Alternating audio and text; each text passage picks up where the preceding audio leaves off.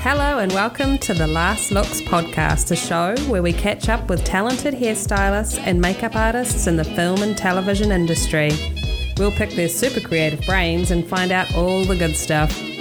Join me, your host, Jamie Lee, in finding out what's what in the hair and makeup departments around the world.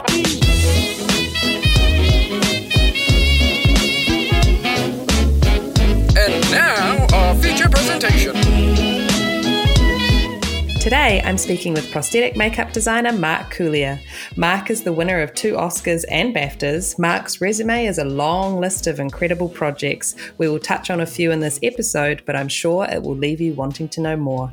We chat about his start in the industry, collaborating with so many amazing artists over the years, and what projects he has coming up. Pictures up. Last looks. Rolling. And action. Welcome to the Last Looks podcast, Mark. Hi, Jamie. Thank you. Thank you. Now, I would like you to finish this sentence for me, okay? Yeah, go ahead. You're like, uh-oh. Now I'm nervous. Once upon a time, there was a boy named Mark, and when he grew up, he wanted to be... Ooh, a special effects makeup artist. You did? Yeah. Ever since I was about 12 years old, I think. Yeah. So what did you see that made you think that's a job and I wanna be in on that action? Well, my best friend, Mark Burns, who we were at school together, I've known him since I was 11, and he remembers more clearly than I do me saying to him after seeing Jason and the Argonauts that I wanted to do special effects. It wasn't makeup effects at that time, it was special effects. I wanted to make these creatures and monsters that I saw on screen. And that was the film that was out, it was on TV every Christmas, I think. Yeah. So that's my earliest recollection. And then it just progressed from there, really, and started formulating in my later teens, really. And what did you start doing to kind of head in that direction? Well, at that time, I think it was still, we didn't have the internet. It was still a difficult subject to do any research on. So I just decided I loved drawing. So I decided to just go to art school and study drawing, really. I never really thought about having a career as a makeup artist at that time. It was okay, I'll try. And I loved film, so I wanted to get into the film industry. So I thought, okay, like concept design or storyboarding or something like that. So I was doing drawing constantly and went to art school, so foundation course in Preston, and then went and did an illustration course in Cambridge. And then towards the end of my Cambridge course, I started getting really interested in makeup. And it was a few things, really. I mean, there's a few little pointers when I think throughout my life of little things that you can look back on and think, oh, that was quite telling. I really loved that. Or, it was things like The Godfather coming out and, seeing this makeup on Marlon Brando. But it wasn't that.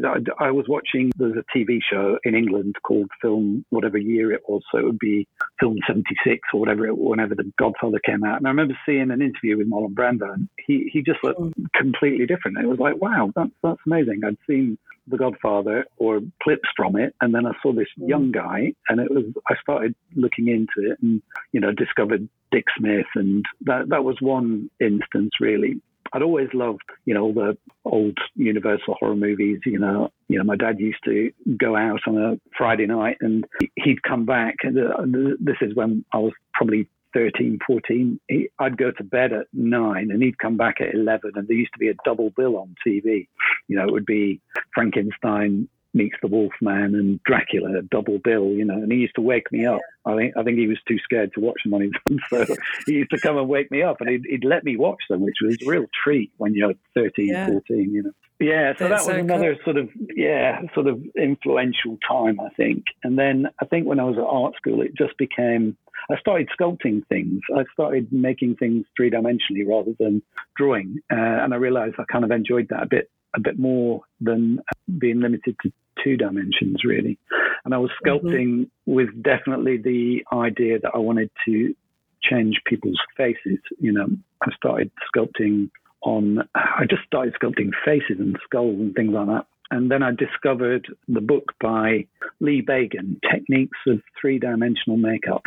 I don't know if you know it, but it's a really well-known book. And Lee Began, it was the first time I'd seen any kind of process, because at that time you couldn't find out how to make a rubber nose, for example, And I just I found it on Cambridge Market and I bought it and took it back to my apartment. And it was just a bit of an eye-opener, really. And it was it was absolutely the turning point, because I thought, okay, I can actually make this. So it told you how to do it, making a life cast and making a positive and a negative and cutting edges and overflows and all the things that you need to make a prosthetic piece, Right through to application as well.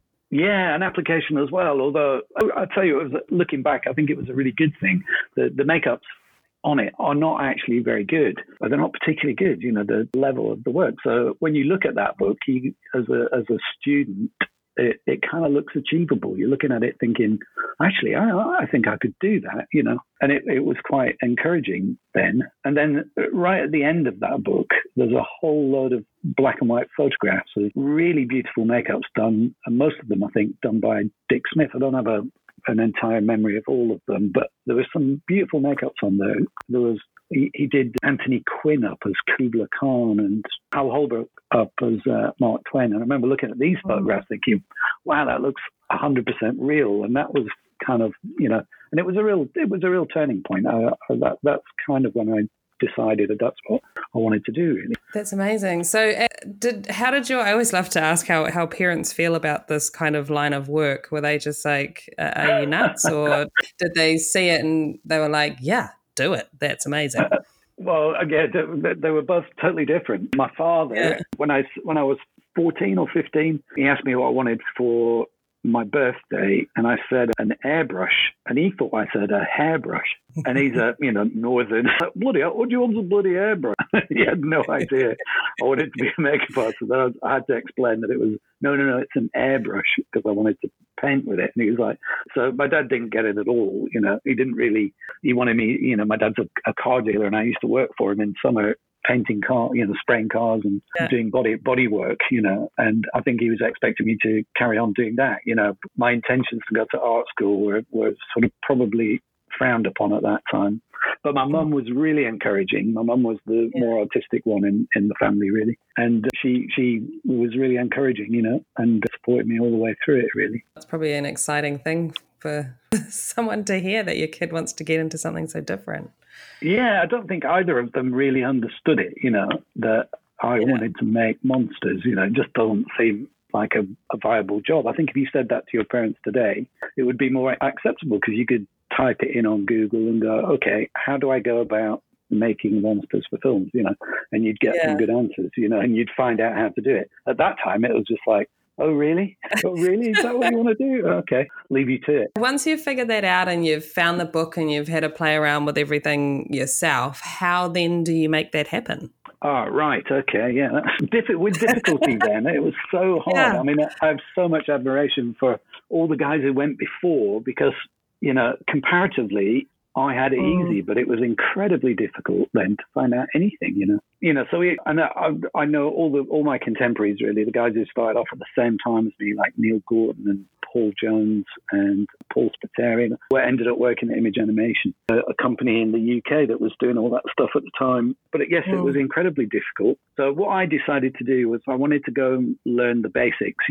I'd seen in these books, laying beards. Checked out the Richard Corson book from the library. And I started laying beards on myself and doing old age stipple with latex and all those. And I wanted to learn all the early techniques, the sort of nose putty noses, So I went to the London College of Fashion to do a theatrical makeup studies to learn a bit of hairdressing and styling and beard laying and corrective makeup and fashion makeup and all that stuff. And it really it covered everything at that time. It was a really great course, and I'm so glad I did it. I only did a year of the 2 years, because at the end of the first year I got offered a job. Image Animation, that's the next step in the story, really. But when I was in Cambridge, I rented a little studio and I started sculpting masks, and I'd read somewhere that you had to build a portfolio up, so I started sculpting things and taking photographs and trying to get a portfolio together. One thing that was really helpful at the time, I remember going to Charles Fox, because we'd all sort of save up our money and go down to Charles Fox and buy some alginate or some plaster bandage, which cost a fortune. I was a penniless student at the time. So I remember saving up about £20 and getting the train down to London and buying a bag of plaster and some alginate and coming back all excited to Cambridge and having some friends of mine take a face cast of me whilst writing instructions on paper in front of them. And when I was in Charles Fox, I saw a card on a post-it note thing, somebody's card, and it was Dave Elsey. And so I wrote to him, proper pen and paper in an envelope, and sent him this letter sent him a few photographs of what I'd made. And he was really encouraging, and it was great. We ended up having a conversation with a local phone box, and me and Dave had a conversation. He'd just done a traineeship on. Well, actually, I think he was properly employed by then on Little Shop of Horrors, which was headed up by Lyle Conway, and then he was about to start work on Hellraiser, and it was great. Dave sent me photographs of what he was doing, and I sent photographs of what I was doing, and when I finished the first year at the London College of Fashion, I was asked by this girl in the second year. She'd been asked to do some hair punching on a werewolf suit, and I think she got a bit scared by it. So she said she didn't want to do it anymore, and she wanted to know if I wanted to do it. So I'd done a little bit of hair punching myself, so tiny bit, but not much. So I went out to Image Animation, got picked up by Bob Keane at the time, and they were doing a film called Waxwork. And Dave Elsey was actually sculpting a couple of characters for it, a werewolf and a witch. And so it's the first time I'd actually met him after all these, letters back and forth. We didn't write that often, but it was a few times back and forth. And it was like, right, it's the first time we met. And, he showed me around the workshop. And then that was like walking through the door into Aladdin's cave, really. And it was just like, wow, this is where I want to be. Had a bunch of young guys all running around, Bob Keane had bought his first video camera. Video cameras had just come out. So he was like filming everybody beating each other up with rubber hammers and squirting blood, doing all sorts of crazy things. And it was total chaos, And I thought, wow, people are getting paid to do this. Neil Gordon was there doing mechanics on something, and Dave Elsey was painting his werewolf suit, and I had to go in and hair punch it, not really knowing what I was doing. Yeah, I don't think any of us knew what we were doing at that time. That's so cool to have that relationship with Dave, to just kind of reach out and be like, hey, we're on the same path. Let's, exchange ideas and our work and all that kind of stuff, and then get to work with him. That's so cool. Yeah, it was absolutely brilliant. It was so nice. Yeah, and, he'd been, he was next with Nigel Booth, who's a friend of mine now. We've been working together on and off over the last 25 years or so. Dave moved over to LA, I think, so he ended up doing the Wolfman and stuff. So he's been back and forth. But, we see each other every now and again, all starting off at the same time. It was good fun. Yeah. So is that that's just where it all started? Like you just were off after that? Yeah, that was it. I left makeup school mainly because I had a conversation with the teacher who was teaching the prosthetics in the second year. You didn't get to do prosthetics in the first year. You did all your groundwork and all the rubber noses and the mortician's wax and ball caps and everything else. But in the second year, you got to progress onto prosthetics. And he came up to me at the end of the first year, started saying, "Oh, I'm teaching you. I hear you're interested in prosthetics. I'm teaching next year. And could you just go through a few things for me? How do you do a life cast?" So I explained to him how you do a life cast, and then I remember saying to him, then you make your positive mold of your, let's say you're doing a nose. And he said, "Oh, what's a positive mold?" And then I said, then you sculpt it, then you make your negative. And I realized I was actually explaining to the teacher how to do the bloody job, So I thought, what is the point in me going back and being taught by this guy who knows about 100th of what I know? Yeah. And I mean, the amount you would have been learning in the workshop and stuff would have been far more than probably what you'd learn in a classroom, right? God, absolutely. Yes. I mean, I realized what happened was I'd met Jeff Portas on Waxwork, and I really liked Jeff, and we got on really well. We're still friends today. And he headed up Hellbound, the sequel to Hellraiser, for Bob, while Bob Keane was in America. I think he was directing second unit for a low-budget film called The Unholy, and Neil Gorton was doing stuff for it. And so a bunch of guys were over in America doing stuff, and Jeff was over in the UK working for Bob, but he headed up Hellbound for Bob and hired me on that, really. So I think there was a hiatus of a couple of months till Hellbound started. So I got hired on that, and that was it, really. It was just like, okay, I'm not going back to college. It was, I got a job, and I realized I'd learn more in about 2 weeks than I would in an entire year at college. Absolutely. So was the hair punching that you were doing, did you get to go on set at all at that point, or was it not till Hellbound that you actually that werewolf hair punching thing, it was a 10-day job. We had very little time to get all this stuff done. I had to punch and hair pretty much. There was a guy called Michael Ward making hair knotting a suit, and I had to hair punch the chest and all the face and head and everything else, and Dave Elsey's witch character in the same film. Bearing in mind, I didn't really know what I was doing, but I just punched away, and I actually did quite a nice job of it. But my bench was, there were so many of us crammed into a tiny little room at Shepperton Studios. My bench was a dustbin with a piece of wood on it. I'm not joking. That was my bench in this tiny little room with about 8 other guys all working till 1 o'clock in the morning, and they're back in at 8, and it was like, man, they really got their pound of flesh, but I loved every minute of it, So I didn't go on set with that. That all shot in America. And then I had my little hiatus, which seemed to last forever, because I just thought, I've been offered this job, I'll be starting next week. And they kept saying, ring up in a couple of weeks. So I'd ring back 2 weeks later, and it was like, can you ring up in a couple of weeks again? So I just hung on, and then finally started on Hellbound, which was just brilliant. And that's when I went on set. I met Steve Painter, and myself and Steve Painter started at the same time. And Steve's, he's gone on, he's headed up a lot of films, and, very successful makeup artist in his own right. And we started together as trainees, and we just, worked on the female Cenobite makeup, I think, on that, and loads of other stuff, and that's kind of where I learned the very first bits, really, first stages, really. Yeah, it's amazing. So do you remember how you felt like just being on a set for the first time? Oh, yeah, I do. Yeah, it was so exciting. It was like we'd been given the drill, don't walk into shot and don't do this and don't do that. And so it was a bit terrifying. But, once we got on set, it was great fun. It was a good crew, and it was low budget, and I still feel today that the lower the budget, the more fun you have on set, really. The higher the budget, the less fun. It was true. Oh, man. Yeah, that's why I still do a lot of low budget films, really. I love them. Yeah, absolutely. So you went on to do 3 as well, right? Yes. Well, I just started working at Image Animation. I was there for about 5 years. So we did anything and everything that came up. We were like a little family, really. Myself, Neil Gorton, and Paul Spiteri, and John Cormican, and Jeff Portas. And, we did Hellbound, and then Nightbreed came up, which was a huge project in those times. Even now, it was 12 months work.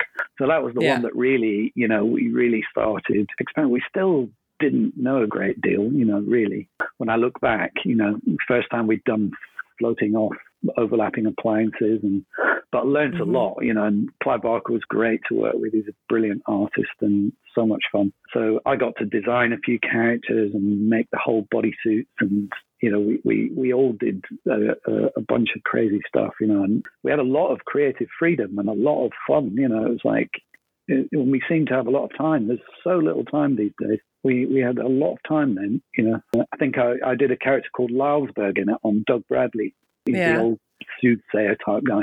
And I sculpted about 4 versions of it before Clive chose one that he liked, which you don't really get a chance to do that these days.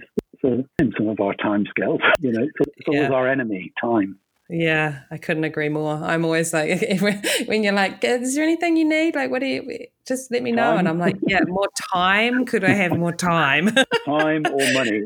Yeah, exactly. They go hand in hand. Yeah, if I'm asking for the world, give me that. Yes. Well, they're always asking for the world. It doesn't matter how much money or time you've got. They always want the world. Exactly. So, I mean, So that's being able to design through to sculpt it, right through to applying it. So that's very cool, right? I mean, that's right. Yeah, there was no departmentalization in Bob's image animation. That was a great thing at that time, and I still try and keep a bit of that going on today, although it's a bit more difficult. But because nobody knew how to do anything, we had to do everything.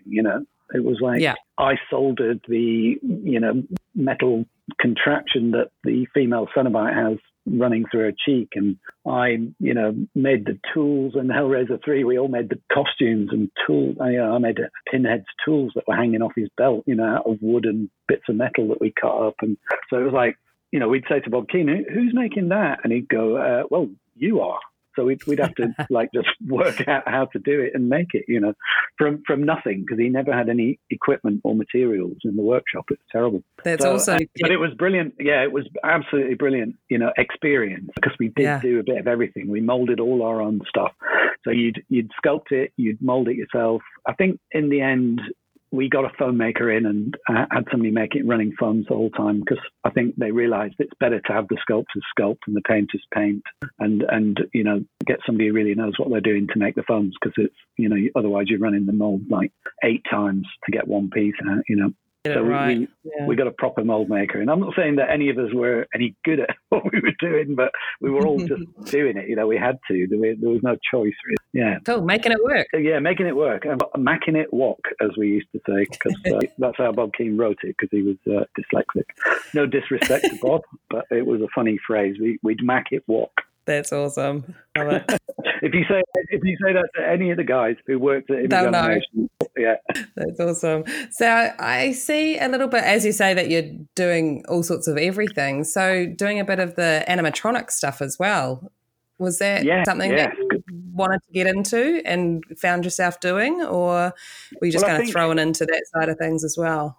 Thrown in, but also there was a couple of inspirational guys around at that time who to us were like seasoned professionals, who did things properly and were brilliantly talented.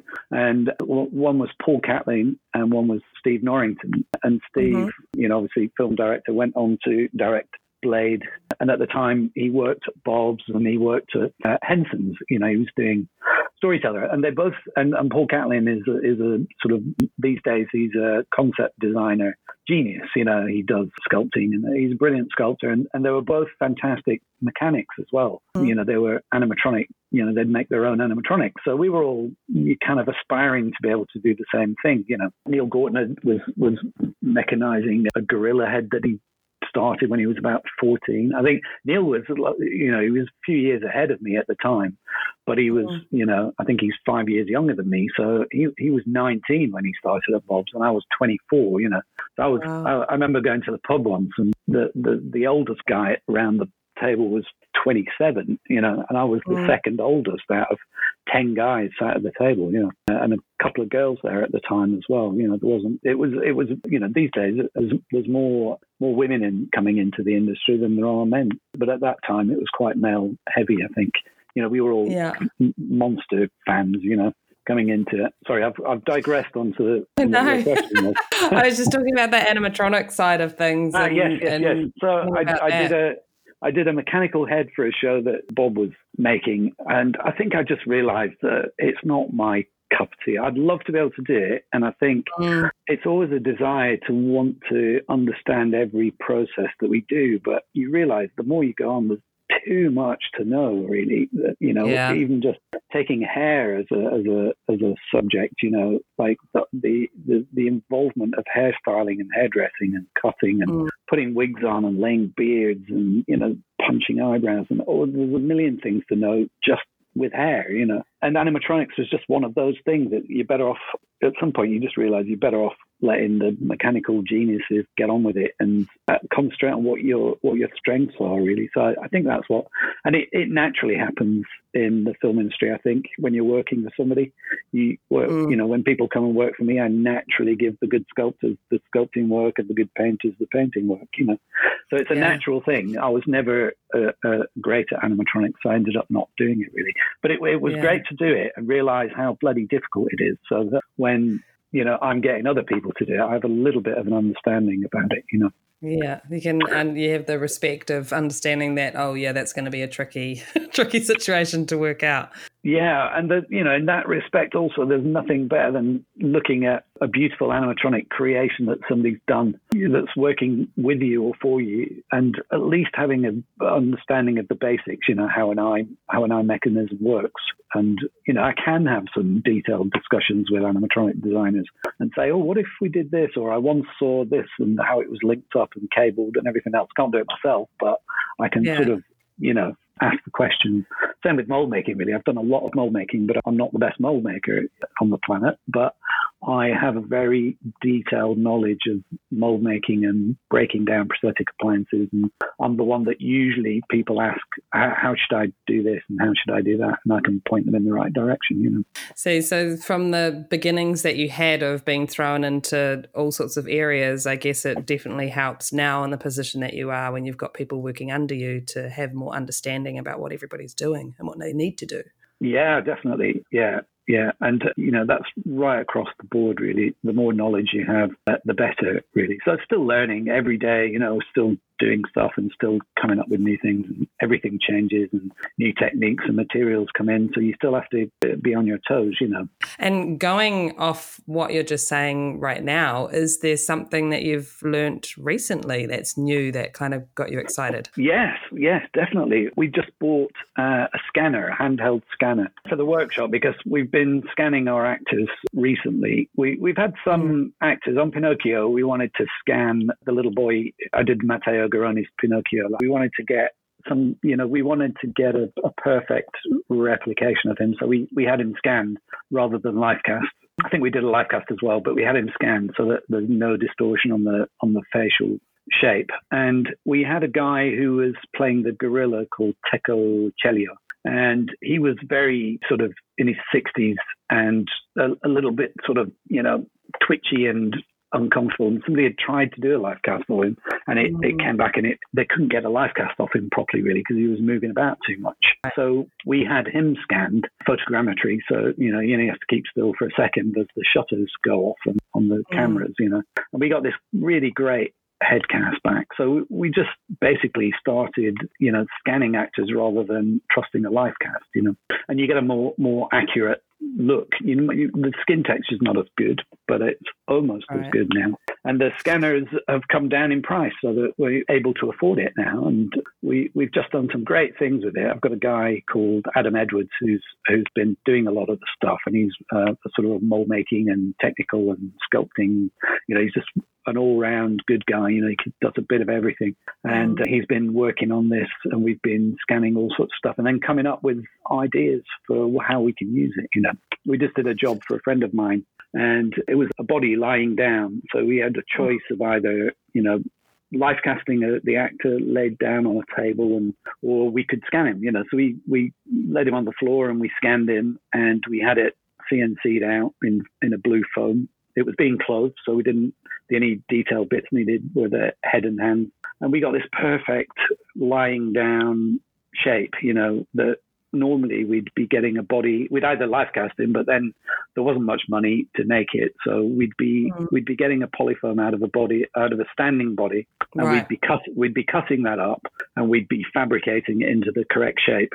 And, it's just difficult. It's a difficult thing to do. It takes a few weeks, and in a week we had the whole body down. It was molded in a few days and we made a foam out and we had this beautiful looking lying down body, So it's a good workflow. I'm not into sort of trying to, what people say, reinvent the wheel in terms of, okay, if clay and molding something practically and, traditionally is the best way to do it, then I'll do it that way, but there are certain things that scanning and printing and 3D printing are really useful for. There was another one, we did a live cast of an actor recently, and when we got the live cast out, it was really good, apart from the lip was just slightly out, and we had to sculpt this makeup on it. So we'd scanned him as well. So we 3D printed the nose, lip and chin area just to get it out and have a look at it next to the live cast. And it was different. It was alginate. Yeah, the silicone material had distorted the lower lip quite a bit. So we basically chiseled it all out of the plaster live cast and dropped in our 3D printed bit, So I do think actually, sculpting prosthetics on a scan and a 3D print is better all around. So yeah, that's the new toy. Can you tell I'm excited That's very about cool. it? So when you scan, so talk me through this. So you scan somebody and then it gets 3D printed, and what material is it being printed into? Like a plastic? Yeah, well, you can either, for the body, we sent that off to a CNC machine, so they mill it out with one of their sort of 6-axis CNC machines, so that's like a drill that cuts into foam, like a router, that cuts into foam. And then if we are doing a head, we would print it out in a plastic, resin. And there's various ways of doing that. Some are an extruded plastic line that's heated up like a hot glue gun almost, that moves around and builds up layers. That's an FDM printer. And then there's one that we've just bought, which is a tank of resin that's UV activated. So it activates each layer separately and builds up the model that way. So it's very good. It's brilliant, for the price of all these things that has come down so much, and the size of them is now, to the point where you can actually 3D print a head, and it will come out. You'll get it out in 2 days rather than wait 10 days. That's cool. So that's the difficult thing. It's the time. It's the time it takes to print everything. Yeah. Yeah. And going back to that, then sculpting on top of that kind of material, does it feel any different? Well, we would mold it and get a plaster out and sculpt on the plaster. You'd still do that. Okay. We'd still sculpt on the plaster. Yeah. I know there's a few people out there who've been, they're sculpting in ZBrush from print, that you can 3D print the negative molds and make a prosthetic piece out of the positive and negative. And, I'm looking at that, but that's not going to change until, for me, it becomes quicker or more cost effective to do it that way. If you can do it with plaster and clay in 2 days, and it takes you 6 days to do it on ZBrush on the computer, and you end up with the same product, then I would choose the traditional way for sure. Yeah, of course. Yeah. And still getting your hands in there. There's another thing with body scanning and casting is the process of what the actor has to go through. They either stand there for 10 minutes in a tight-fitting garments, or they've got a 3-hour, prep and body cast, and it's uncomfortable and dirty, and they've got a shower afterwards and all that kind of stuff. So scanning a body and printing that out is a no-brainer, really. Even if it costs a little bit more, it's for the actor's comfort, really, and the accuracy of the product at the end of it. You can get the perfect body position that you want. Yeah, it's very cool. I mean, I can imagine back when you guys were first starting in that workshop, if someone came in and said that in the future you were going to get to scan somebody and then print them out, you would have been like, what? I know. It's phenomenal, actually. And I think back to the first time I saw Adobe Photoshop was when on a visit to Henson's, and Quentin Plant, there was a guy called Quentin Plant who was their computer guy, and they'd just bought a scanner and Photoshop, and I think the scanner was about £2,000. I'm going back about 20 years, and they had Photoshop, and they scanned in it. They said, "Oh, look at this," and they put a photograph, and they scanned the photograph, and it came up on the computer, and then they cut somebody's head off and pasted it on something else, and I was just blown away. It was amazing, And I went out and bought Photoshop, and I got myself a laptop and started using Photoshop and designed. We always did the drawings on acetate and laying layers over onto a photograph, So you're limited by trying to paint onto a plastic film, And it was horrible. It was a horrible way to design makeups. And suddenly you're on the computer and you can draw hair on someone's face, or and I remember doing the first designs I did in Photoshop were of Sam Neill's character on Event Horizon, and I did a lot of Photoshop designs, and the director loved it. We're going back quite a long time, 15 years ago or so. I was working for a company called Animated Extras at that point. So the 3D printing thing and the scanning and everything else is really mind-bending to have it there in the workshop. Yeah, absolutely. That's awesome. Leaps and bounds. My goodness, what's going to happen in another 20 years? Well, exactly, yeah. We won't be here. Who knows? Hey, I want to go backwards for a little bit and say that I spoke with Lois Burwell because I saw that you did Highlander 2 and she did the first Highlander, and I know that was quite a challenge, the first one. I was just wondering if the second Highlander was as much of a challenge, or was it a easy breezy show to work on? Ooh, Highlander 2. Yeah, I forgot the lovely Lois did the first one. Yeah, Highlander 2. Yeah, it was brilliant. It was such a great film to do. Again, Jeff Portas headed it up, and myself and Paul Jones and Jeff, we built a load of stuff in the workshop, and then we flew over to Argentina, to Buenos Aires, for 3 months. And we didn't have a great deal to prep. It was just brilliant. We just went there and we went into the workshop every day and we potted about and we did our makeups, and it was the most sublime job. It wasn't like a total nightmare panic. It was lovely. And Christophe Lambert at the time was he was a huge celebrity at the time, so he would go out and arrange nights out, book out restaurants and nightclubs, and we had a great time. It was so brilliant. Good to hear. It was really cool. Yeah. And then, we had these assassin makeups to do and various sort of decapitations and things like that. And it was just great fun. Yeah, it was amazing. I'd love to go back to it. I never got the chance to go back to Buenos Aires, but yeah, very fond memories of that trip. That's very cool. I just remember Lois saying that I think by the time they were finished shooting, I think there were only like 2 or 3 original crew members left. So many people had quit and just gone, I can't deal with this anymore. And just, and she was one of the people who hung on to the bitter end. So I'm glad that the second one was a lot more fun. Yeah, I think, I guess the truth is we weren't on set every day doing the day-to-day grind. We were, myself, Jeff and Paul were on set just when the assassin characters were on, or just when one of our decapitation gags was on. So we didn't get the full brunt of, the early mornings and the horrors of filming, So my memory of it was a really good one. That's awesome. Hey, now I do need to talk about the Harry Potter films with you, because how incredible was that whole situation? I mean, when you first became involved in that, did you have any idea it was going to gain the momentum that it did? No, we had no idea. I'd been working for Nick Dubman on and off for a few years. I was just freelancing around, but I had my own company at the time, which I started in 1998. And I had my daughter, Isabel, my first child.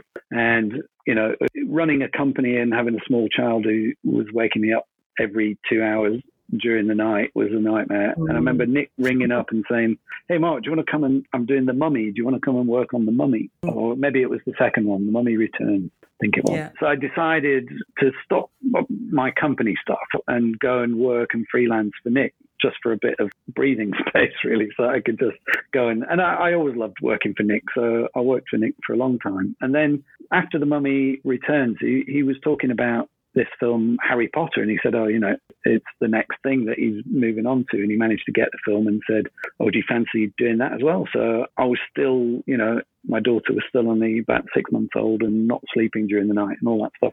So I decided, I'll just carry on, and just ended up where, it just went on from project to project, really. So I ended up working for Nick on that. I still had my own stuff going on in between. So I'd finish one film, and then, for example, I did Sunshine, the Danny Boyle film, for my own company. So I did that in between the Harry Potter stuff, But Nick was always very happy to just get me back and, just offer me the job. And if it fitted in, then I'd do it. Some of the Potter films, I was on it for 3 months, and some of it I was on for 12 months, depending on the size of the project, really. Yeah, that's awesome to just be able to kind of come in and out and in and out. I think sometimes it can just make it a little bit more enjoyable, can't it? Yeah, well, some people thought I was crazy at the time to go back to freelancing after making the step to form my own company, But for me, Nick always, we have a great relationship, and I always had a great relationship with Nick.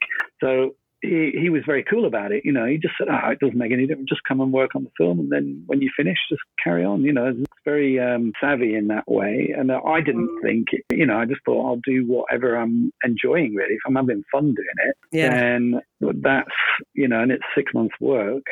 A, financially, it's really good. And B, it was with a really talented bunch of people, it was like just the most talented people around at the time, and a lot of my friends. Yeah. But it was great. Each project had its own challenges, I think it was only later on when we'd been there for 6 or 7 years or something, and it was just like, oh God, not another Harry Potter, It was like, when are they going to stop making not Voldemort again, but Voldemort became my baby, really. So it was just like, oh God, I can't let anyone go and do Voldemort. I've got to do the last 2 films, It was like, and got to see it through. Yeah, I've got to see it through, and I'm glad I did. Absolutely, so glad I did. Because it was so rewarding, and like I say, we had such a great time. Nick was a great person to work for. He gave us a lot of artistic freedom, and we worked hard, and we made some nice stuff, I think. That's awesome. So as far as characters that you looked after, what were the more challenging or enjoyable ones? Well, Voldemort was the sort of hard one in terms of designing the character and getting him, there were several boxes to tick. He had to, it was going to be a PG-13, so he couldn't be too scary. You've got this amazing actor, Ralph Fiennes, underneath it, so it's still got to look like Ralph. So it was really honing down on that, really, and try and find something that was creepy and scary to children, but not too scary.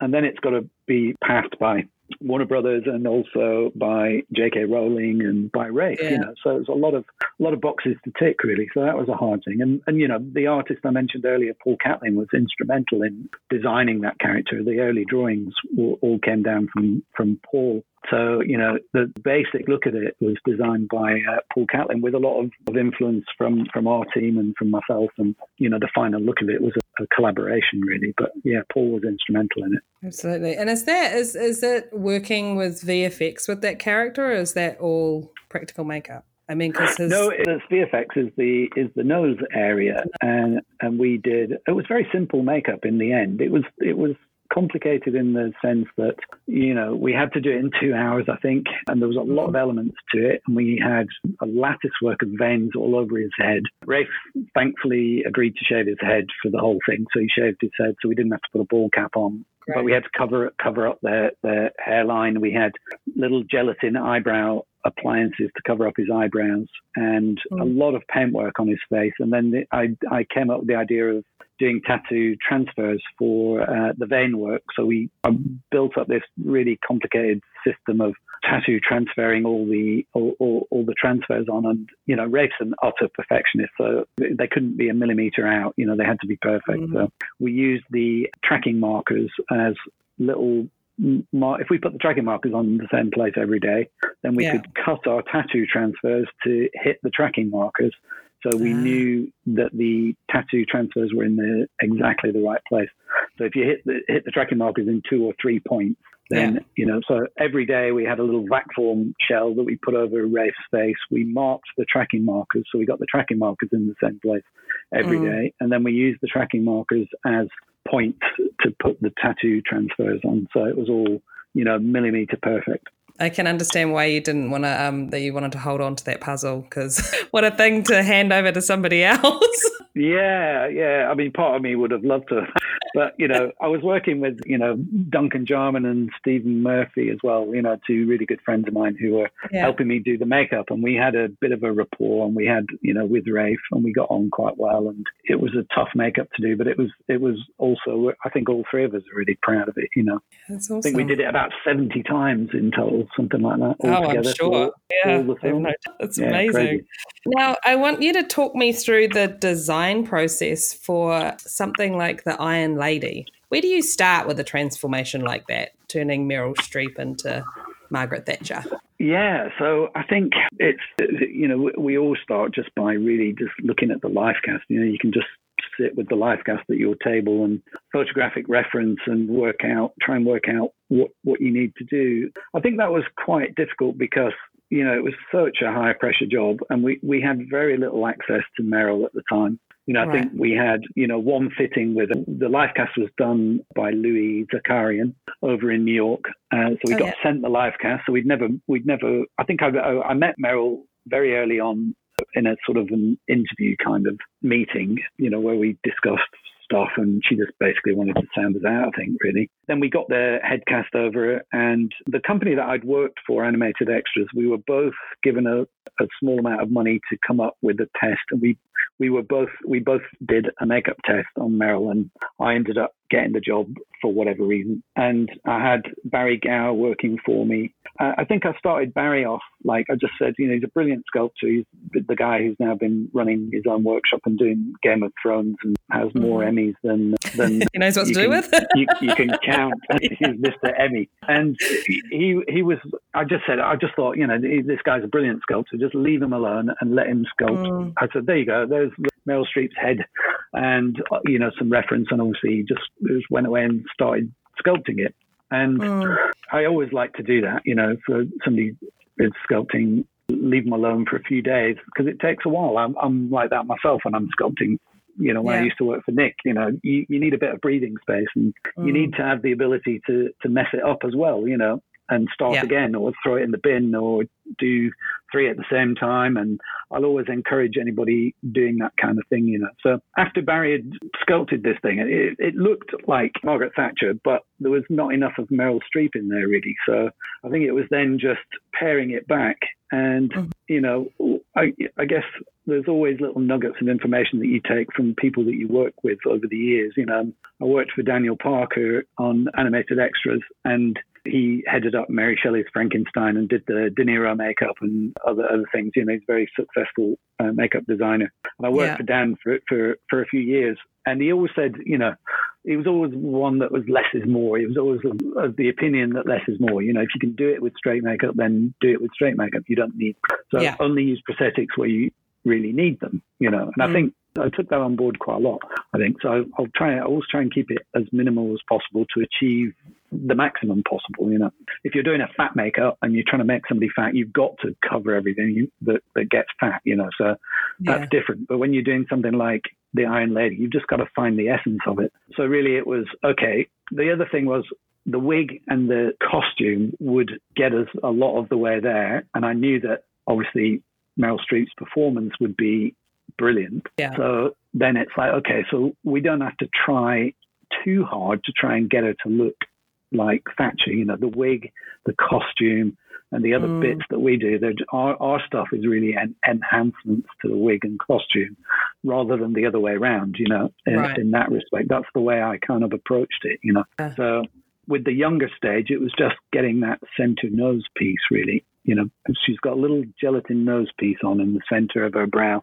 And a lot of people can watch that and don't even know what we've done to it. So, which I think is good. I think if you're looking at a makeup and you're not quite sure what somebody's done to achieve the effect, then it's really successful.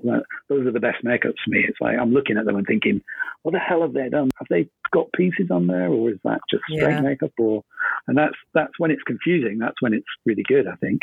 And I think you're winning, aren't you? You're completely fooled. Yeah, absolutely. And Meryl said one thing which was really brilliant. And she said, she came in one day and she said, there was a picture released and it went on every broadsheet in the UK of her in her makeup. They very cleverly released a picture before the paparazzi got their hands on it. And so they got a good picture out, and it was used in all the papers. It was on the Times and the Telegraph and in the UK. And Meryl was really happy the next day. She came into the work. We were still filming at that time.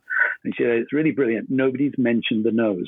So she was really pleased that nobody had even said, oh, look, it's Meryl, which is exactly what we didn't want. We didn't want somebody to go, oh, look what they've done to Meryl Streep's nose, because then the whole point of conversation becomes all about the nose. So it's all that, really. That's the sort of design approach, really, in a nutshell. Try and keep it as minimal as possible. And then, Barry sculpted the aging makeup. We ended up using the same nose that I sculpted on the older version as well, because Meryl just preferred it to the one we made for the older one. She was comfortable with it and it did the job. So we used that. And then Barry did a really beautiful sculpture of that character aged, and then tried to inject as much of Margaret Thatcher in it as we could, really. We were lucky. It just worked, I remember the DOP saying to me, we had a meeting early on, I can't remember his name now, but he just turned to me and said, this could be a real career killer for you, couldn't it? And it was like, this is before I've done the job. It was like, oh my God. And now you can turn around and go, Oscar, BAFTA, didn't kill anything. Thanks. Well, it was a bit terrifying at the time. It was like, oh my God, yes, it could have been the end of my career. That could have been like that could have been my last job. Fortunately, it all went well. Yeah, it all went well. But I also have a funny feeling that Meryl Streep probably wouldn't let it go that way. Do you know what I mean? Like, she's not going to go on camera with something that she's not happy with. Yeah. Yeah. Like, that's another nugget of information that I got from Nick Duggan, which is like, we're just here trying not to be fired. That's what Nick would say. We're just here trying our best not to be fired. Yeah, pretty much. It's you're waiting, but if you're lucky, it never comes. Yes. So you just try. You were just working your hardest to try, and do the best that you can.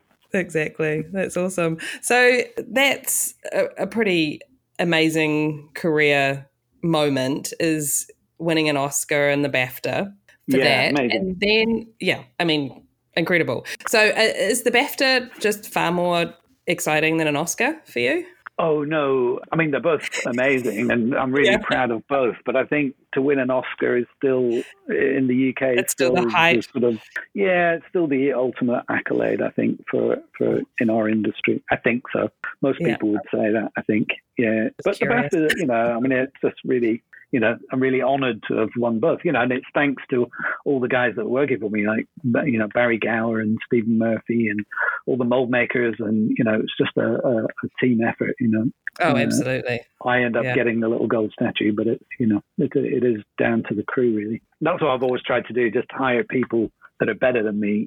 That's the secret, really, of my success. It's just hire the best that you can possibly afford or that you get on with, and try and keep make a happy team, people who like working with each other, and like-minded people who want to make the best things that they can possibly make, Yeah, absolutely.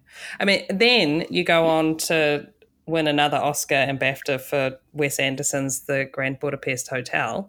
And I have to say, I still remember vividly in the theatre watching that, and when Tilda Swinton came up with that aging, I was blown away.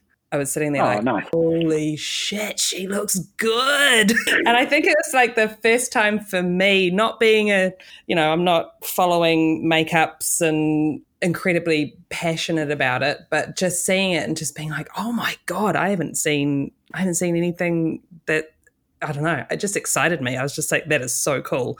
So I was very happy to see that you guys ended up winning for that as well. It's awesome. Oh, yeah. That was amazing. I think, obviously I've got to credit here, a few other guys, like obviously Francis Hanu was the makeup designer on that. Of course, all that beautiful wig work, and the stuff that we spoke about with Fran, all the little, things that went on in that makeup that me and Fran talked about. And then, Duncan Jarman, who sculpted it, and Duncan was nominated for The Revenant a few years later, or the year after, or something.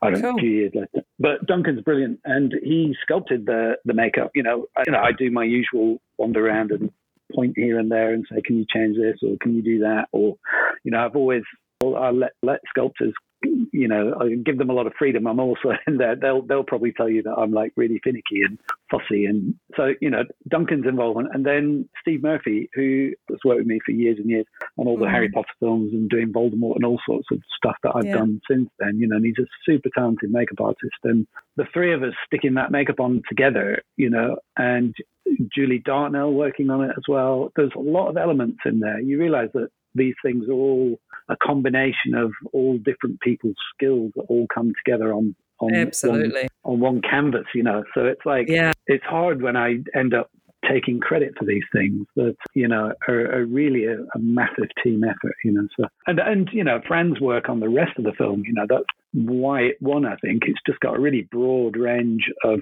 characters, and each character, it's a period film, but it's not like got the word period stamped all over it, No, it's got that Wes Anderson kind of magic thrown in there, doesn't it? So it's that old age makeup on Tilda is a real sort of, it's almost a caricature, but we wanted to it's just a larger than life character, so that, Wes's involvement in adding more liver spots, like more when we were doing it, was like, oh my God, there's so many liver spots on it. It's like, yeah, crazy. like, can we get away with this?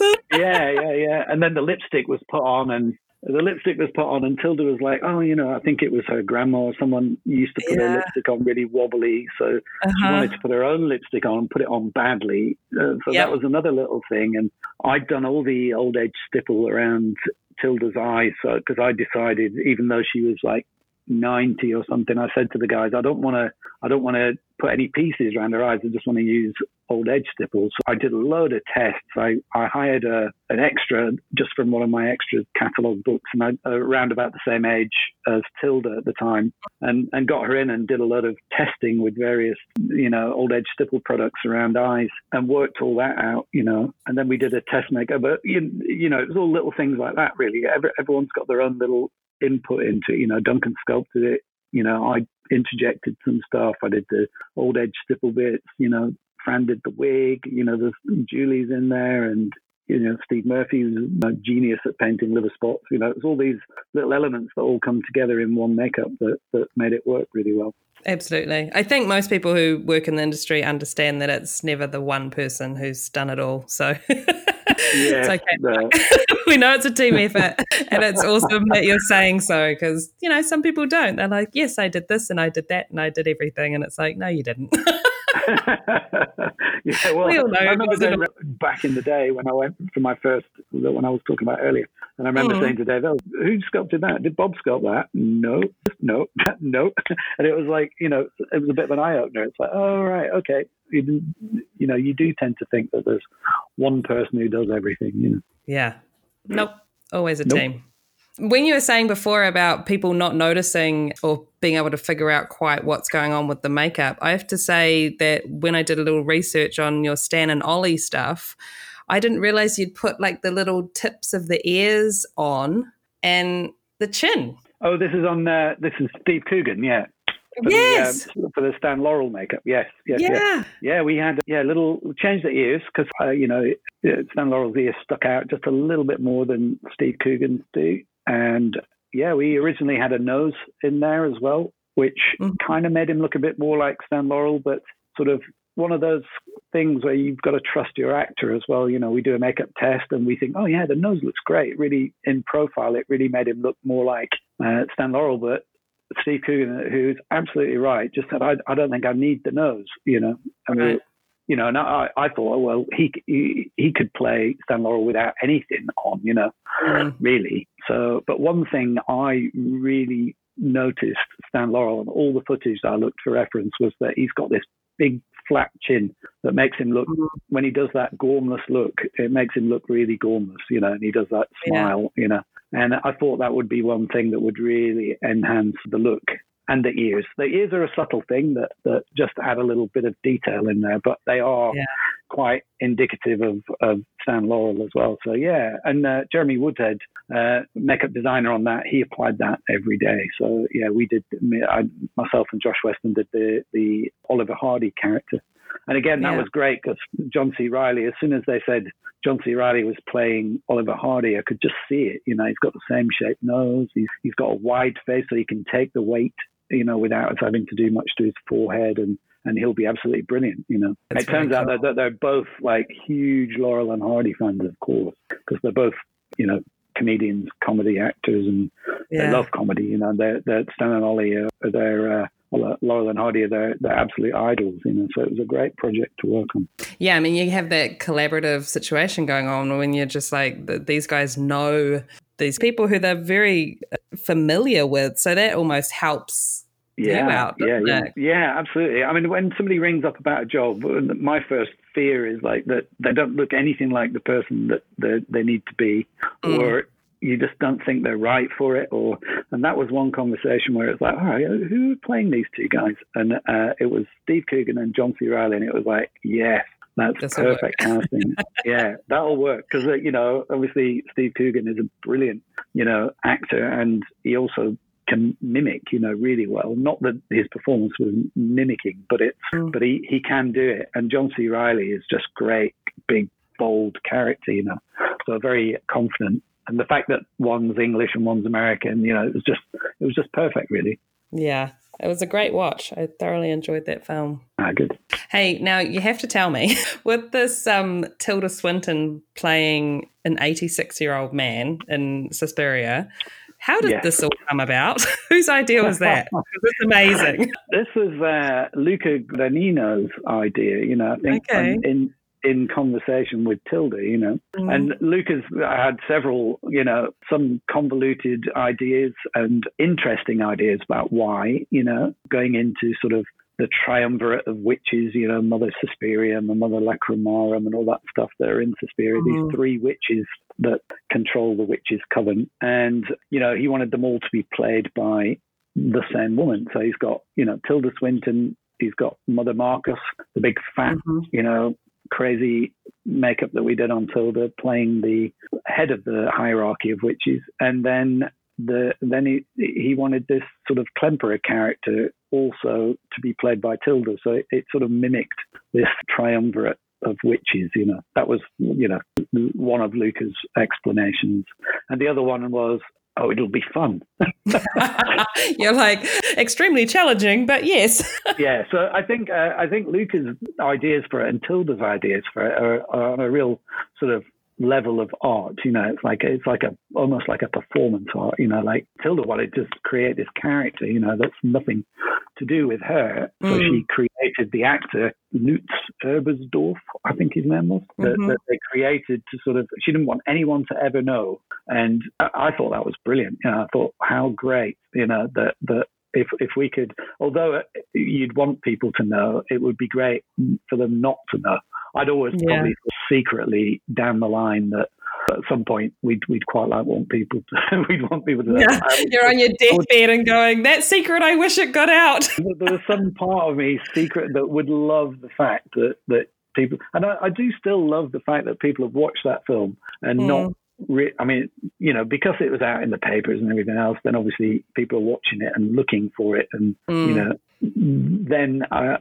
but there are genuinely plenty of people who've watched it who told me that they had no idea it was Tilda, in makeup, So I think we were successful to some people. There's a few things that I think would have improved it a bit, but it was like, I think, just the odd shot of there was going to be one shot early on of the character shaving in the mirror, and you'd see him naked from the waist up, and they were going to replicate. They were going to put Tilda's in makeup, put her face on a double, and comp it in using visual effects. And I just thought that would sell it beautifully. It would just be one thing that the audience isn't even aware of. That you just see this guy shaving in the mirror, and it's just a man. And they did it at the end of the movie so successfully. But I think it's a low budget movie, and I think they just got rid of that shot just because it was deemed to be, superfluous, But for me, that would have really sold it a lot better. But that's amazing. But what a challenge. Great, fun job. What a great job. Now, I have to ask also, are you a Queen fan, Mark? Yes, I am. Oh, you are? So Bohemian Rhapsody, being involved in that was like a kid in a candy store, was it? Oh, God, yes. I can't tell you how much of a Queen fan I am. I was in the Queen fan club when I was like 12 years old. Oh, that's awesome. I used to get my little circular come from them, little magazine. Yeah, so massive Queen fan, had all their albums, saw them live. And so that was a dream job, and Jan Soule did that as well. And she rang me up about possibly working on it. It was like, yes, absolutely, whatever it is, And then it even like they didn't really have a budget to get us involved with the application of it on set, but I managed to get on there during the Live Aid. So we did all the makeup tests on Rami with Jan, myself and Stephen Murphy, who's also a massive Queen fan. We went and helped out on the Live Aid portion of it. Yeah, another great job, really good. Yeah, that's awesome.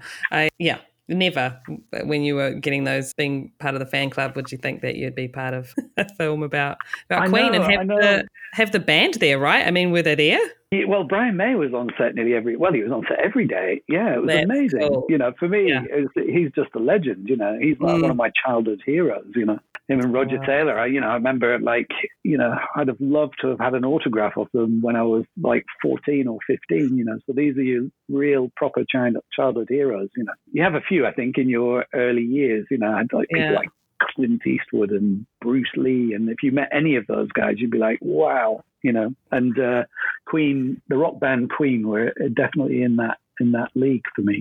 That's very cool. So it's very, very cool to be on set and have Brian May wander over and have a quick chat by the monitor, just me and him, like have a little 10, 15-minute chat. I'm sort of, wow, I'm chatting to one of my childhood heroes. It's crazy. That's awesome. Hey, I wanted to go back to Pinocchio just for a moment and ask, just bringing a fairy tale to life like that, where do you start with something like that? And such an extensive makeup on a child too, right? I mean, how does something like that? Oh, terrifying.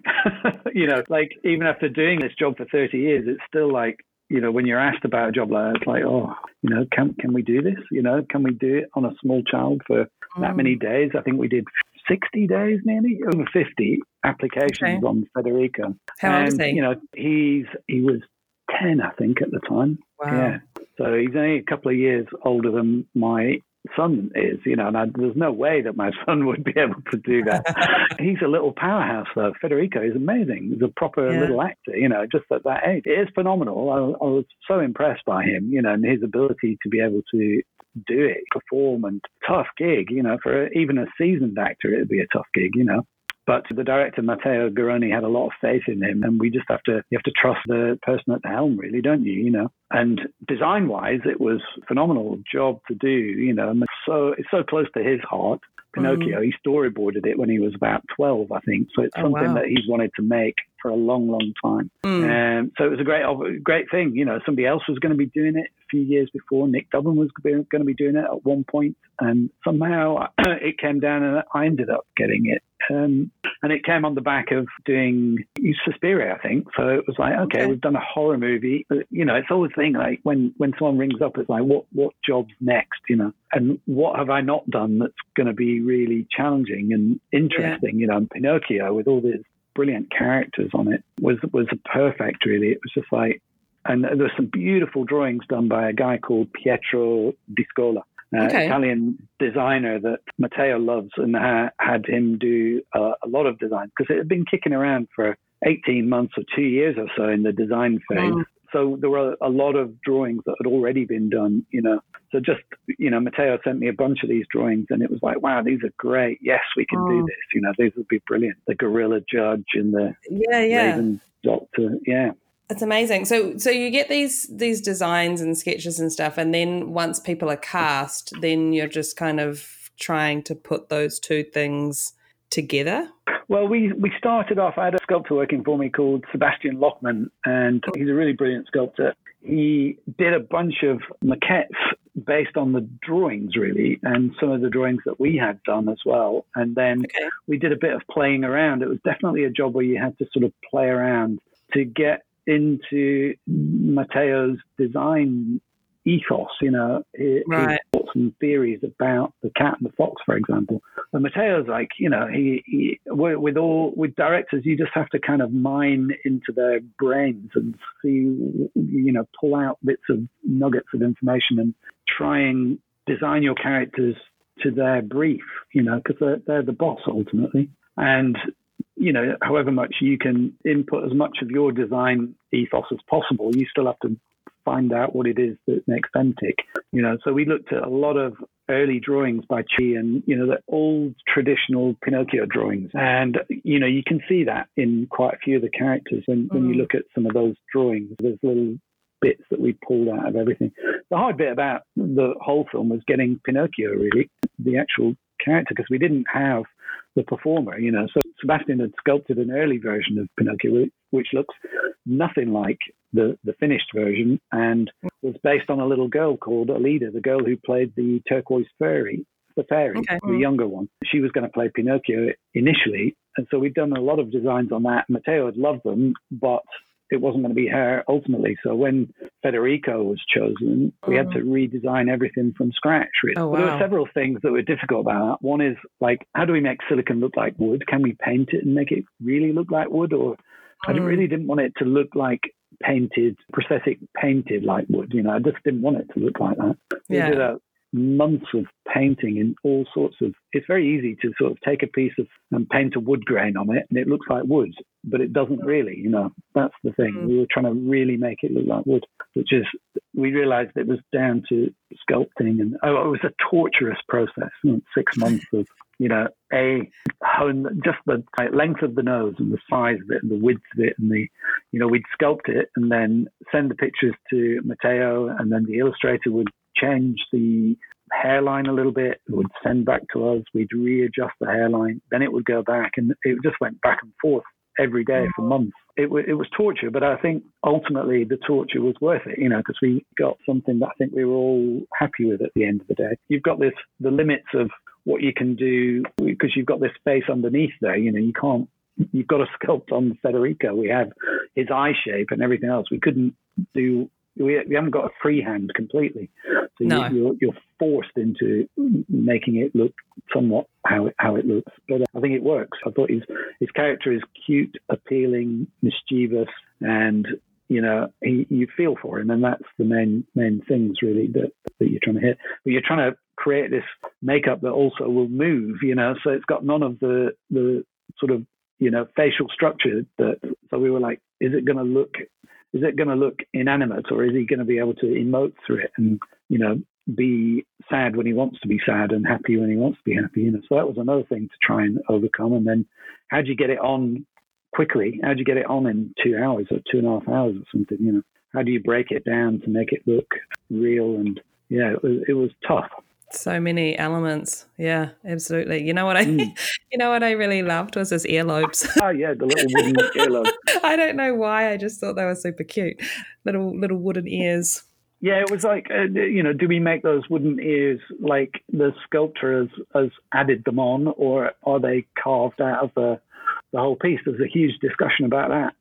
How do we, are these added on? So we just did it how we had the sculptor called Bruno Walporth, who does a lot of these beautiful wooden heads, and they're quite carved around some areas. They're a bit like a wooden version of a Rodin sculpture, where parts of it are rough and hewn out of wood, and the other parts are really beautiful and perfectly honed, and so you'd have this gorgeous looking perfect skin and then carved wooden shoulders, so if you Bruno Walpole, so we used a lot of his technique and style on the look of it.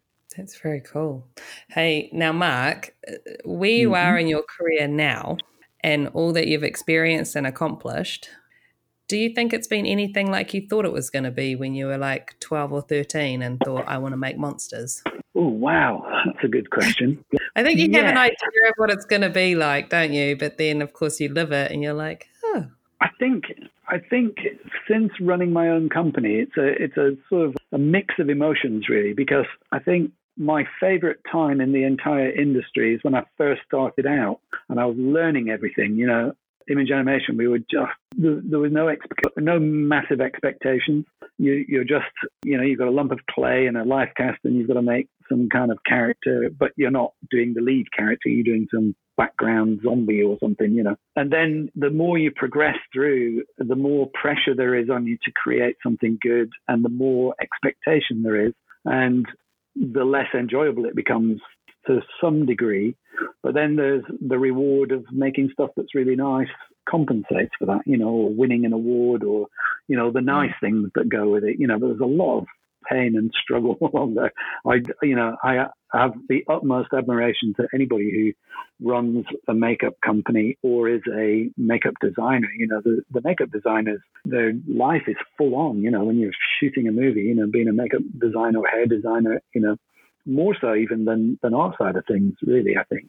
A lot of the time we're in the workshop and we don't have to deal with actors and directors and then we go on set when our stuff is needed. So on most projects, we're not in there full on every day, But I would have had no idea at that time, even at 18, 19, I would have had no idea of what the job would become. Now I'm sat doing spreadsheets and budgets and organizing and, making sure the heater's working in my workshop and making sure the bins get empty. All the really tedious chores, the floor needs painting or the internet's gone down. So you've got to ring the telephone company and all the rubbish that you have to deal with running a company. I would have had no idea about that. No, I mean, back when it was you guys at the beginning, it was all very rock and roll, wasn't it? Sounds like. Absolutely. Somebody else did all that rubbish. We just sculpted and painted things. Which is why I think now there are some guys in the UK, and I'm sure there are in America too, and all over the world, where they just want to work. They don't want to run a company. Not everybody who comes in through my workshop wants to set up their own company. It's quite a big deal to do it, and it's quite an undertaking. Somebody said to me, I think years ago, and I can't remember who it was or when, they said, it takes about 16 years, and they were quite specific. It takes about 16 years before you can run your company and actually be on that list of companies that people ring, regularly enough to get work. And I think they were right. It was a real struggle for a long time. Yeah. But it's such a balance. I mean, how do you're just kind of having to divide yourself up into all these different areas. I mean, you're an artist, firstly, surely, and now you have to deal with business stuff and, as you say, spreadsheets and managing people and being on set and then off set designing. And how do you do all that? Yeah, it is tough, and it's a real battle with me because I really would prefer to just be doing the art stuff and have somebody else deal with all that other stuff. But, there are, like on this low-budget vampire film we've just done, there are things that are just like, oh, God, I'm going to have to go and do that because nobody else is going to want to go and do it. Stand on a film set squirting blood and being responsible for cutting somebody's throat and squirting blood in the right way. And it's really stressful. And, you turn around to the guys and it's like, oh, God, he's not going to want to do it. And they're not going to want to do it. So I'm going to have to do it. So a lot of the time I end up doing the rubbish jobs that nobody wants to go and do, or if there's a makeup that has to be stuck on 40 times, I'll end up doing that, These days, I like, in Pinocchio, for example, I did about 15 days on Federico with Robin Pritchard, and then we handed it around and, we rotated. So Anna Kisa did a bit with Robin, and we rotated around a little bit because I had too much other stuff to deal with, but I always like to be in there painting, or I try and sculpt something at some point, but quite often I don't get time or chance. And it's very hard to sculpt something when there's other things whirling around in your head, like, I need to order the eyes for this and the hair for that beard. And, you've got to sculpt something and be good at it. You've got to sit down and focus on it for a long period of time. Yeah, got to stay on task and not get distracted. Yeah, that's right. So I tend to sculpt the things that can be knocked out pretty quickly and that I've done before, like if a bald cap, I need to do a bald cap on somebody, or I need to do eyebrow blockers, or I need to do a neck wound or a throat appliance or a nose for this or a nose for that. I can do all that stuff, and leave the full old age makeups and the involved characters to somebody who can actually sit there and spend the time on it properly. It's a bit sad, really. I remember talking to Rick about it, Rick Baker, and 7 times Oscar-winning world champion, and I got a very similar feeling. Although I'm not saying that I'm anywhere near the scale of Rick, but he's had a massive shot. But we had the same kind of thoughts about, God, the longer you have a company, the more you get stuck behind the desk, and the less chance you have to get out there and do the artwork. And I think it happens to all of us. Every time I talk to somebody, when you think, God, if it happens to Rick, then surely he's got the ability to be able to control all that stuff and hire whoever he wants. But Rick had the same problems of trying to keep the same crews, and when there's no work, hiatus for a few weeks, you've still got to pay them. Otherwise, they're off to Stan Winston's or somewhere else, and we have the same now. It's very hard to keep hold of the same people. We all want to keep the same people and, keep this core crew, especially when you find people you work really well with. But it is quite difficult. It's part of the chore of running a company, really. But, the positives far outweigh the negatives for sure. Well, yeah. Otherwise, you wouldn't be still doing it, right? Yeah, I'd be working for other people. I think in my situation, I just got to a point where I'd worked for pretty much every company that was around, and I worked for Nick, and I loved working for Nick Dubbin on the Harry Potter films. But I just wanted something a bit more. I just wanted a little bit more control over the design of some of the characters, and I thought the only way I'm going to get that is to do my own stuff with, where you can say, okay, this is the way that I want this done, and that's the main thing about running your own company. You can put your stamp on it. You can hire, if you love a particular sculptor or a particular painter, you can hire those guys if you can. And even then you're putting your stamp on it because you're hiring those people and putting them together. So the thing will look how you want it to look, you know, with their interjection, of course. But you know, that's the design, the part of it, isn't it? That's very cool. So what one tool or product, Mark, would you never want to be without? If you had all your stuff set out, well, this is a tricky question for you, I think, because you do work in the workshop, but also on set. So, oh, blimey. Are you talking about, you know, I mean, you know, I couldn't live without my MacBook Pro laptop, for example. Yeah. You know, so that would be it. My MacBook Pro laptop, I think. Yeah. And the other one would be clay. Okay. We can't do anything. We can't do anything without clay. But in terms of makeup kits, I think skin illustrators, really, Premiere Product skin illustrators, they're just like, they're brilliant. And I've just had them in my kit, you know, and real color. Those tattoo inks have just changed the way that we paint. You know, we use them all the time now and they stay on really well. And, you know, we did a test makeup last week and, you know, a full makeup, prosthetic makeup, and a white shirt. And we didn't get any makeup on the white shirt, you know. And it used to be, before the days of tattoo makeups, you were using Pax paint, which would rub off or stick to your white shirt. And this was great. You know, you could just use your skin illustrators and have a nice, clean white shirt still at the end of the day, you know. I mean, glues, I think you can use all sorts of glues. So it's not, there's not really one glue. And you've always had glues, you know, they were sticking makeups on Charles Lawton, you know, in the 30s, with, you know, so I don't think, you know, glue is not so revolutionary, you know, but skin illustrated, tattooing. Yeah. So out of those palettes, do you have a favourite? Yes, I am definitely the original Skin Illustrator palette. And there's only about 4 that I use. I use the dark, the original Skin Illustrator, the FX one, and the complexion one, because there's so many palettes out there now. You'd have to have about 60 palettes open on your table, you know. I find like I always think, I'm going to get my own palette together with all the colors and all the ones that I use and make another palette up.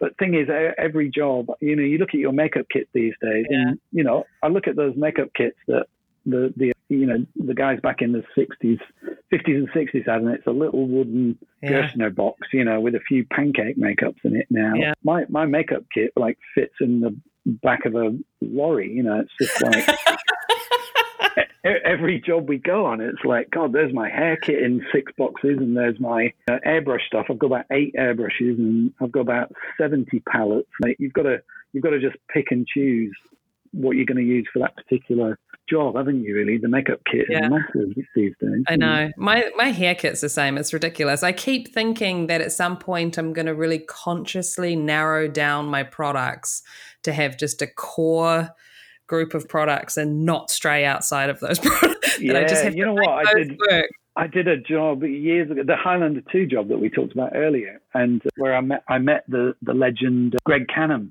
Yeah. And, you know, Greg was just a huge hero of mine at the time. And, you know, he was doing Christophe Lambert's aging makeup, which was brilliant. It was beautiful. And we got on really well with Greg, and we ended up going out for dinner with him, hung out on set with him a lot, myself and Paul Jones. And I remember asking him if we could come and watch the makeup, him sticking the makeup on. He very graciously let me stand in the corner. He just said, stand in the corner and don't say a word.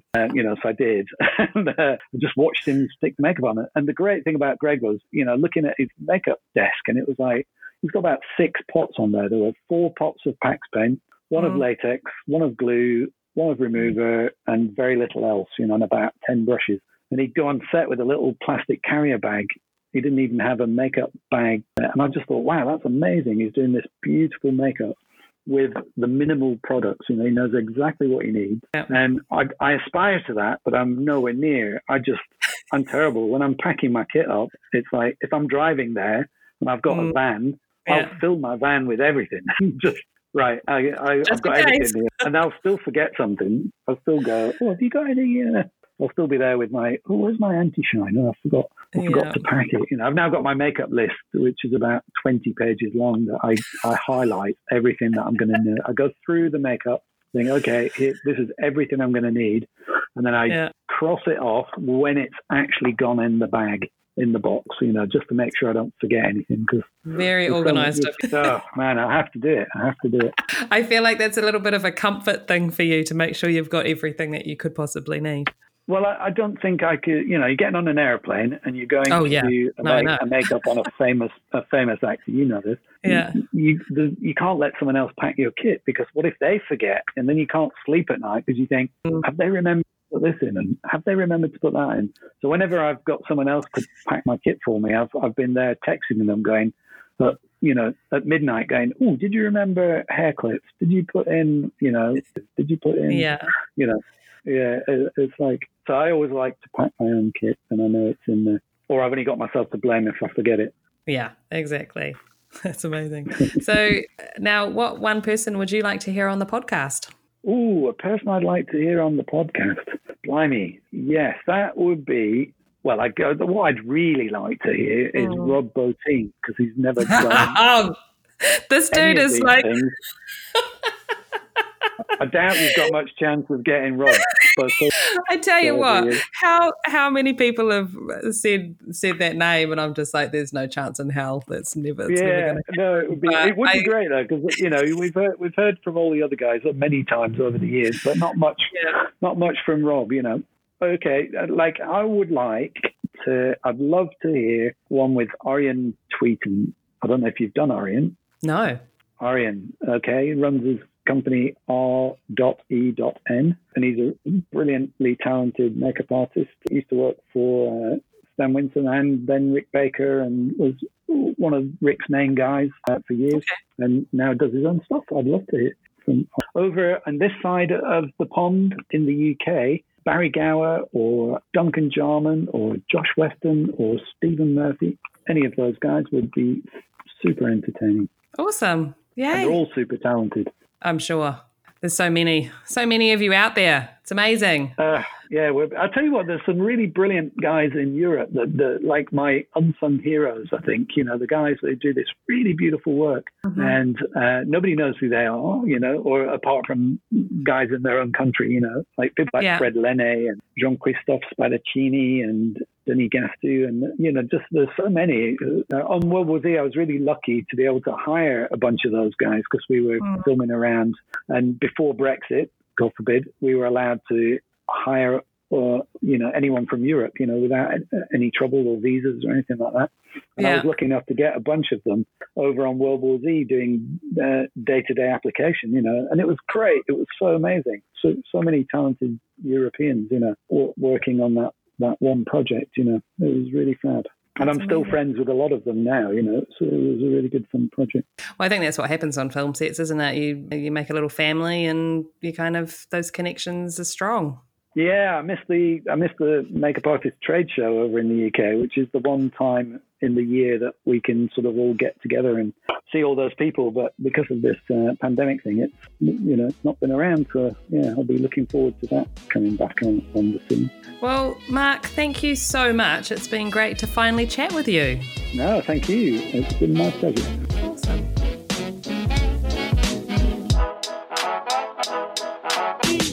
For links to see more about our guests, go to our Instagram at The Last Looks Podcast or our website, thelastlookspodcast.com.